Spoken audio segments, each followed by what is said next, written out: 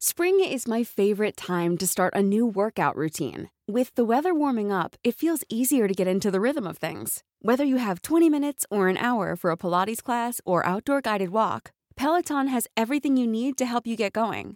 Get a head start on summer with Peloton at onepeloton.com.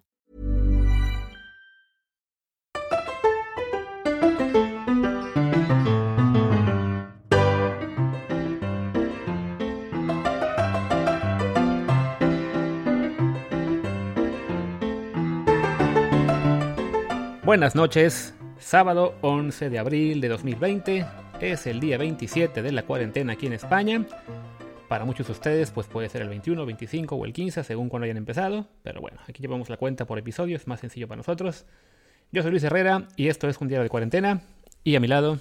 Martín del Palacio, ¿cómo están? Estamos aquí todavía encerrados. ¡Ah, sorpresa! Todo.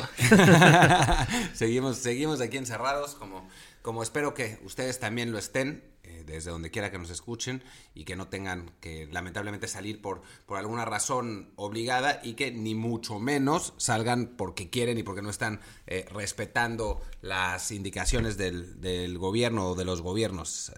Si tienen que salir por razones obligadas, pues ni modo, cuídense lo más posible, y si no tienen por qué salir, quédense en casa, o si no, pues se pueden enfermar y se pueden morir.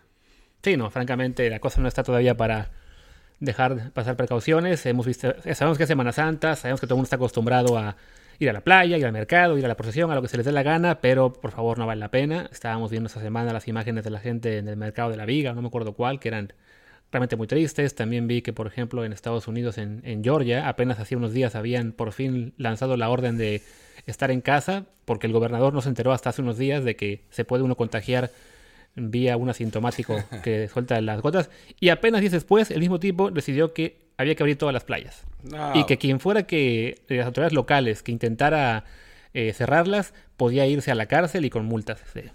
Sí, bueno, en Estados Unidos hay unas cosas que francamente son medio increíbles. En México también ha habido algunas cosas que son medio increíbles, pero bueno, hay mayor conciencia, digamos, dentro de las autoridades, por lo menos, quizás con la excepción de la mayor autoridad, pero todos los demás parecen tenerlo bastante claro. Por otro lado, a mí me llama la atención, que hace rato que no veo a López Obrador diciendo nada al respecto, ¿eh?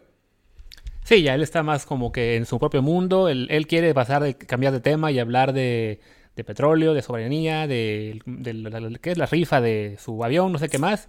Y ya mejor deja que sea el resto del mundo el que hable de esto. Y es una pena, porque a fin de cuentas, pues sí, de que vaya a decir que el detente es suficiente o que salgan todos a la calle a que no diga nada, pues es mejor que no diga nada. Pero, de todos modos, hace falta ese liderazgo del presidente en cualquier país, no solo en México, para que esté llamando a la gente a ser más atenta con esto, porque a fin de cuentas sí, hay mucha gente en México que ya está tomándose en serio esto, pero muchísima que no, y en parte es porque no ve ese sentido de urgencia en su propio líder, ¿no? En realidad lo que está pasando aquí es que Luis Herrera es un fifí que solamente quiere criticar a Andrés Manuel. Claro. Y bueno, pues esas cosas la verdad es que no se hacen. Ya estoy harto de esta gente que se la pasa pues estimulando el pánico y diciendo que esto es algo muy malo, cuando en realidad hay cosas mucho más importantes como la soberanía nacional. Claro. Y recordamos el cartel de sarcasmo en este momento para aquel que no entendió. Pero bueno, volviendo a la parte seria, yo creo que una de las razones por las que mucha gente sigue creyendo que esto no es tan serio como debería ser, que cree que es una gripita o que por lo menos pues no es tanta gente la que se contagia, es porque en México, por alguna razón, va muy lento el conteo de casos confirmados, de casos, sobre todo de casos de gente que falleció con el COVID. Y una parte es lo que ya hemos hablado en este podcast hace unos días, el hecho de que solo están haciendo un muestreo y entonces solamente sabemos una fracción del número de casos. Pero también está el problema de que incluso con la gente que ya está en hospitales y que está claramente enferma, tarda mucho en saberse los resultados, ¿no?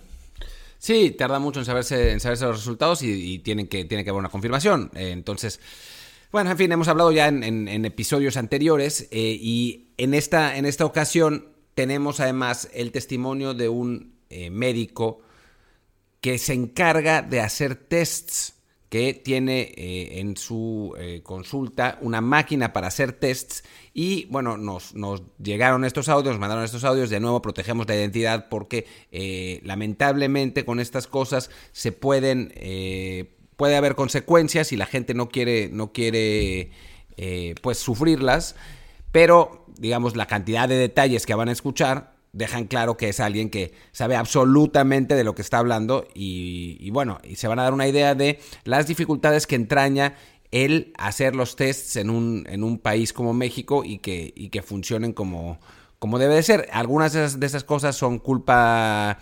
del país, ¿no? En general, de las condiciones del país, que bueno, no es un país con un gran adelanto tecnológico como sucede en Asia, ni con grandes recursos como en Europa y Estados Unidos, y en otras sí es culpa de la administración y de la burocracia, ¿no? No hay que, o sea, a veces la gente piensa que porque criticamos a este gobierno, pensamos que los gobiernos anteriores eran mejores y no. Eran un desastre todos, ¿no? O sea, el gobierno actual es una consecuencia absolutamente directa de los gobiernos anteriores, es así, ¿no? Y México siempre ha sido así. O sea, no es que nunca fuimos Suiza, por más que Felipe Calderón nos quiera hacer pensar lo contrario. Así es. Así que bueno, escuchen ese testimonio de esta persona que, repetimos, tiene mucho conocimiento de cómo está operando esto y las fallas que ocurren. Escúchenlo completo y hablamos al final. No, lo que sucede con el PCR es esto. Lo que está pasando. Hay dos, o sea, de los PCRs hay dos formas de hacerlo, ¿no? En forma manual, que le decimos, que es nosotros manualmente extraer el ácido nucleico, en este caso el RNA. Entonces extrae el RNA. Después de que se extrae el RNA hay que ver si está puro. Si está puro, después hay que convertirlo a DNA. Hay que medir si el DNA, que se llama DNA complementario, está puro. Y después ese DNA complementario lo metemos al PCR. Ese proceso antes de meterlo a la máquina es manual. Entonces, en el PCR manual, o sea, son muchos pasos previos a meterlo a la máquina. El problema es que para PCRs manuales, o sea, en México, sí hay gente que lo hace bien, ¿no? Pero generalmente, ante una pandemia como esta, se ocupan muchas más personal de lo que se tiene capacitado. Entonces, como ahorita empezaron a hacer PCRs en todas partes, empezaron a capacitar a gente que no tenía tanta experiencia y están dando falsos negativos más bien, por dos cosas. Uno, mucho del personal que lo está haciendo no estaba bien entrenado, ¿no? Entonces digamos que ahorita hay como, de mucha gente que lo está haciendo, hay como una curva de aprendizaje, porque hay muchos errores que suceden al momento de extraer sobre todo el RNA. El RNA es muy lábil al momento de extraerlo. Entonces el problema del PCR de manual es hay mucha variabilidad al momento de hacer la extracción de los ácidos nucleicos. Si la persona ya tiene mucha experiencia o no tiene mucha experiencia. Ese es un problema clásicamente que ha existido. De ahí que hace como ya 7, 8 años, por eso se inventaron las máquinas automatizadas de PCR, donde en el sistema automatizado tomas la muestra del paciente y lo metes directo a la máquina sin hacerle nada. Y en la máquina del PCR hace absolutamente todo. Y de ahí es cuando los PCRs aumentaron sus sensibilidades a las que actualmente se conocen. Entonces, uno de los problemas está siendo, o sea, el personal que hace la extracción previa, ¿no? Y el otro problema es que está habiendo muchos errores al momento de colectar la muestra. La raza que está colectando la muestra, lo ideal es que sea un hisopado nasofaringio, pero pues hay que introducir el hisopo hasta o sea, todo completo, ¿no? O sea, que llegue a la nasofaringe bien. Entonces, mucha de la raza que está colectando las muestras lo está haciendo muy rápido, por miedo, y no está colectando bien. Entonces, en mi caso, Teto, no está todavía porque no me han llegado los reactivos. Hasta que me lleguen los reactivos puedo salir en el listado, ¿no? Pero bueno, ahorita voy a eso de los reactivos. Bueno, entonces, el PCR manual no es que no sea bueno, sí es bueno, pero depende mucho de que la persona que lo hace sea una persona que ya tenga mucha experiencia haciendo PCRs manuales. Y ese es donde está el problema.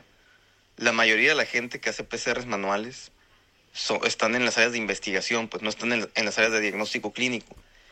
Y muchas de esas personas que están en las áreas de investigación, que algunos de ellos están haciendo ahorita la prueba, están aprendiendo apenas a cómo procesar una muestra directa de un paciente, porque en investigación siempre es un poco distinto digamos, la forma de hacer los PCRs, porque no son muestras directas de pacientes muchas veces. Entonces, por ejemplo, ya los que tenemos máquinas automatizadas, como en mi caso, yo tengo 2 máquinas automatizadas, pero el problema de los que tenemos las máquinas automatizadas es que la COFEPRIS apenas hasta antier autorizó la entrada de reactivos para máquinas automatizadas. No los tenían autorizados porque no querían. Entonces, de los reactivos de las máquinas, en las máquinas automatizadas así funciona. La máquina, por ejemplo, el GeneXpert, que es la más conocida, ¿no? La de tuberculosis. Yo solo le puedo meter el reactivo de esa máquina. O sea, el fabricante produce la máquina y tu reactivo. Entonces, los fabricantes de los reactivos automatizados, ahorita hay 2 problemas. Uno, la COFEPRIS apenas los autorizó para entrar esta semana. Pero obviamente no hay ningún reactivo en el país. Lo tienen que traer de Estados Unidos o de Europa. Y lo que vayan a traer van a empezar a distribuir muy poco, ¿no? Porque los gringos y los europeos están consumiendo todo el reactivo de las máquinas automatizadas. Entonces, en síntesis, para los equipos automatizados el problema es que todavía no llegan los reactivos a México. O sea, el fabricante apenas está en proceso de mandarlos a México. Y, por ejemplo, en nuestro caso, lo más seguro es que tengamos ya en el laboratorio reactivos hasta la primera semana de mayo. Entonces, ahí exactamente, Gino. O sea, ahí el problema es ya la distribución de los reactivos. Y todavía no sabemos cuántos nos van a poder mandar, ni sabemos todavía cuánto va a costar, cuál va a ser el precio, ¿no? Sí, ahí como el gobierno federal se puso en la tónica esta de que las pruebas no son tan necesarias, que si tienes síntomas, pues atiéndalos como COVID. Eso hizo que el mismo gobierno federal retrasara la importación de las pruebas de reactivos automatizados. O sea, para mí es un sinsentido, pero bueno, ¿no? El vato López Gatell es famoso y whatever, pero yo creo que está cometiendo un error. Las pruebas son necesarias porque si no, no sabemos la extensión real epidemiológica del punto. Pero bueno, no voy a ahorita meterme en eso. El punto es que las pruebas rápidas, pero las pruebas automatizadas van a estar disponibles como en unas 2 a 3 semanas más en el país. Y el caso de la colección de la muestra, yo el problema que estoy viendo aquí ahorita, o sea, con los que ya están haciendo la prueba, es que, o sea, ya me han estado diciendo cómo le hacen y pues realmente no están colectando bien, o sea, pues les da miedo, ¿no? O sea, obviamente es un riesgo colectar la muestra, pero pues ni modo, pues hay que colectarla bien. Y pues igual que todos, ¿no? Los vatos no tienen, también les da miedo porque no les han dado, o sea, el equipo de protección adecuado. Entonces, eso tiene que ver con los PCRs. Ahora voy a la prueba rápida, que es la inmunológica. Bueno, antes de la prueba rápida, hay una prueba rápida, una sola prueba rápida de PCR que está como en 6 minutos. Pero ese es un PCR nuevo que acaban de sacar, pero eso no va a estar disponible para México porque como es una máquina que casi nadie entiende en el país, o sea, necesitas una máquina especial. Y ahorita, los que quieras, aunque tengas dinero, no hay máquinas de PCR, se acabaron en todo el país. Ahora, las pruebas rápidas inmunológicas, las de IgM, IgG, ¿no? Que la FDA ya tiene aprobada una, ¿ok? Invariablemente que está aprobada por la FDA, el rollo de las pruebas de anticuerpos es que en la primera semana van a estar negativas porque la IgM, yo creo que alguien ya lo han leído, la IgM se eleva hasta el día 7-10 de inicio de los síntomas. Entonces, el valor de la prueba rápida de anticuerpos es para pacientes que lleven más de una semana de síntomas, sobre todo más de 10 días. Entonces, si lo hiciéramos como en una curva, la primera semana, la fase aguda, el PCR es el mejor. Y después del día 10, la sensibilidad del PCR va bajando porque va bajando la carga viral. Entonces, la IgM en la prueba rápida, después del día 10, ya casi, o sea, la sensibilidad empieza a elevarse del 90% y eventualmente pues se produce la IgG y se mantiene elevada, ¿no? ¿Cuánto tiempo se va a mantener elevada la IgG? Pues nadie sabe, ¿no? Es nuevo. Pero entonces la prueba con anticuerpos, la prueba rápida con anticuerpos aumenta su sensibilidad, pero después del día 10 de que el paciente está con los síntomas, que obviamente para el día 10 de un paciente grave ya está casi muerto. Entonces, lo que nos sirven las pruebas rápidas al final va a ser para conocer a cuántos portadores asintomáticos existen. O sea, esa es la utilidad académica de la prueba. Es más que nada para conocer cuántos seropositivos hay en la población. Bueno, simplemente para aclarar un poco esto, de lo primero que hablas cuando se refiere a las pruebas de PCR, son estas pruebas que detectan si el virus está presente en el organismo, si el RNA del virus está presente en el organismo. Y eso se puede saber desde los primeros días de la infección. A eso es a lo que se refiere, y por eso es que se hacen este tipo de pruebas alrededor del mundo para saber si alguien está infectado. Pero lo que están haciendo la gran mayoría de los países es que solamente en el momento que hay síntomas se están realizando estas pruebas, entre ellas México. Las segundas pruebas a las que se refieren son las pruebas de anticuerpos. Estas pruebas solamente salen positivos cuando en efecto hay síntomas y el cuerpo ya ha desarrollado anticuerpos para pelear contra ellos. La idea es que se hagan estas pruebas una vez que estén disponibles y que estén al alcance de todo el mundo, para detectar quién tiene anticuerpos, quién ya ha sido infectado y quién ya desarrolló resistencia para poder volver a salir a trabajar. A esto se refiere, y bueno, dentro de todo, pues habla un poco de las limitaciones y de las dificultades que se tienen en México para poder realizar estas pruebas como aún le gustaría. Sí, porque vaya, en el caso de las primeras pruebas con PCR, pues es el hecho de que al ir tan lento, por ejemplo, explica también en parte por qué los números en México siguen subiendo de un modo, digamos, muy lineal, cuando sabemos que en la mayor parte del mundo, una vez que arranca la curva empieza a crecer, pues sube realmente de una forma exponencial muy, muy cañona, y en México se ha mantenido siendo un porcentaje de cada día, un 10% más, un 15% más, o sea, demasiado plano para lo que está ocurriendo en México, que vemos todavía muchísima gente saliendo a la calle, muchísima gente aglomerándose. Entonces sí, no tiene mucho sentido que mientras buena parte del país aún no está tomando medidas de prevención, la curva parece aplanarse por sí sola, ¿no? Y tiene que ver en parte esto, ¿no? El hecho de que se hace un muestreo muy pequeño, lo cual impide saber a ciencia cierta el número de casos, y aquellos casos, sobre todo me refiero de casos sintomáticos. Y por otro lado, eso de que la gente que está haciéndose pruebas tarda mucho en conocer el resultado porque no hay suficiente capacidad para llevarlas a cabo. Y también el hecho de que, como decía nuestro amigo, que lamentablemente no todas las pruebas se están haciendo bien, pues porque la gente no tiene la capacitación suficiente y tiene miedo para hacerlas bien, ¿no? Sí, de contagiarse. Y bueno, pues las otras pruebas son las que en principio nos ayudarán a salir de esto, pero son, digamos, dos tipos de pruebas distintas, y eso es muy importante entenderlo y asumirlo. Cuando escuchamos las pruebas de anticuerpos, se refieren a al segundo tipo de pruebas, y en las primeras, es como ya hemos escuchado muchas veces, son las de PCR. Entonces, bueno, espero que les haya quedado más o menos claro pues las dificultades que hay en México para hacer este tipo de cosas. Y de nuevo, eso no tiene que ver con el gobierno actual realmente, más allá de lo que dijo de la COFEPRIS, que bueno, es algo bastante pequeño, es algo que es, digamos, ya endémico de México. En México ha sido así siempre, y si hubiera sido otro el gobierno, fuera quien fuera, la situación sería esencialmente la misma. Sí, no, nuestras limitaciones van más allá de 2 años o 6, o sea, en buena medida México va muy atrasado en términos de tecnología, y lamentablemente en un caso como este pues se nota más, ¿no? Y es en parte por eso que seguimos insistiendo que la gente tiene que tomar medidas para cuidarse por sí sola, porque a fin de cuentas pues estamos en una situación en la que hay escasez de pruebas, hay escasez de equipo. Evidentemente el sistema médico nacional no es el ideal, entonces una vez que uno se enferma ya corre mucho riesgo de caer en un hospital en el que ya no haya forma de tratarle bien. Lo comentamos en el episodio de hace un par de días de cómo algunos hospitales ya tienen muchos casos externos y además de contagios ahí mismo porque no está suficientemente bien equipado el hospital.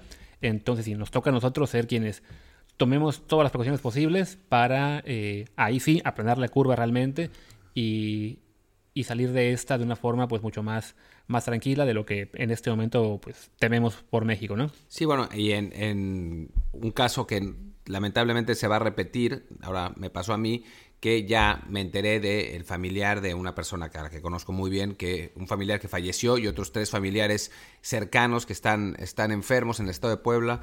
La situación es mucho más complicada de lo que se ve en México, de lo que los números dicen. Entonces, pues bueno, hagamos el esfuerzo de cuidarnos nosotros solos y más allá de lo que digan los números, más allá de la interpretación que le demos y de la tendencia política que tengamos, lo importante en este momento es tener el mayor cuidado posible y evitar un contagio, porque una vez que uno se contagia, si la situación se pone mal, pues se pone realmente mal. Y por otro lado, en España, que es donde vivimos nosotros, hay mejores noticias. Por segundo día consecutivo, el número de muertos bajó del número de donde se había quedado medio aplanado, que es 600 al día. Esa es una disminución notable. Parece ahora sí que la curva va en descenso marcado. Es fin de semana con día festivo además, que viernes fue festivo en España, pero sí la tendencia parece ser positiva. Ahora, la mala noticia, entre comillas, es que el lunes se reabre la circulación para las personas que trabajen en actividades no prioritarias. Es decir, si uno trabaja en un despacho de abogados, se recomienda el teletrabajo, pero no es obligatorio. Entonces podrían ir a la oficina y entonces va a haber más movimiento de gente en las calles, y el miedo está en que esto vuelva a tirar para arriba el número de contagios. Vamos a ver qué pasa. La verdad es que no llevamos tanto tiempo en la cuarentena con estas medidas tan restrictivas, fueron solamente 2 semanas, y se vuelve al estado que se tenía hace 15 días, que era un estado donde sí, nosotros que estamos aquí vemos que igual no hay mucho movimiento, o sea, no es que cambie mucho, pero sí había más gente yendo a sus trabajos. Sí, es en particular lo que se va a ver la diferencia, ¿no? Que en las últimas 2 semanas que estamos aquí en España fue el estado de alarma máximo, por así decir, en el que ninguna actividad no esencial podía mantener el trabajo, el ejemplo que dio Martín de los despachos de abogados. Entonces, ahora que se reabre ese sector de la economía, sobre todo lo que es en las mañanas y tardes, cuando está el transporte público en hora pico regularmente, pues de nuevo veremos más gente en actividad, transportándose por ahí.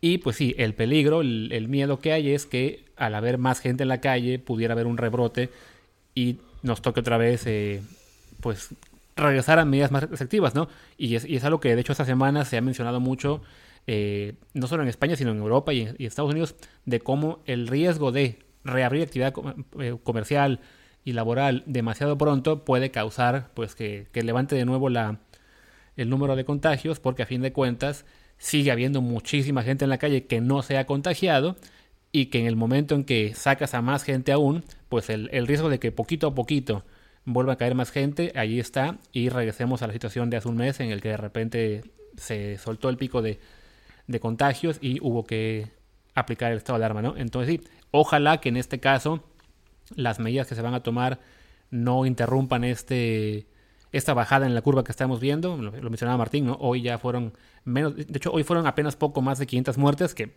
son muchísimas evidentemente, pero a fin de cuentas comparado con las cifras de hace una semana o 2 son ya bastantes menos, y pues ojalá que esa cifra siga bajando día a día, incluso si se reducen un poco las restricciones. Sí, se espera que el lunes o martes vuelvan las cifras a subir un poco, porque muchos casos que no se contabilizan el fin de semana, precisamente porque es fin de semana, se entran en la contabilización de lunes y de martes, entonces podría haber un pequeño repunte, pero se espera en efecto que sea pequeño y que a partir del miércoles continúe la tendencia descendente que se ha visto, sí, claramente marcada en la última semana. Ojalá. Pasó en Italia, bueno, está pasando en Italia, somos los países en ese sentido que vamos más adelantados, y bueno, pues ojalá que, como hemos estado haciendo nosotros desde aquí, pero en general, ojalá que esto pueda servir como pues como prueba, como muestra de que las medidas de contención y de restricción sí funcionan y que se puedan aplicar también en otros países como México. Y bueno, yo creo que con eso ya llegamos al final del episodio de hoy. Gracias a la gente que nos está escuchando, aunque sea fin de semana. Sabemos que de todos modos ya a estas alturas uno no sabe si es sábado, miércoles o agosto, así que da igual en qué día estemos realmente. Pero bueno, mañana regresamos con más historias aquí en el Diario de Cuarentena. Yo soy Luis Herrera, mi Twitter es @LuisRHA. Y yo soy Martín del Palacio, mi Twitter es @MartinDelp, Martín DELP. Gracias y hasta mañana. Chao, chao.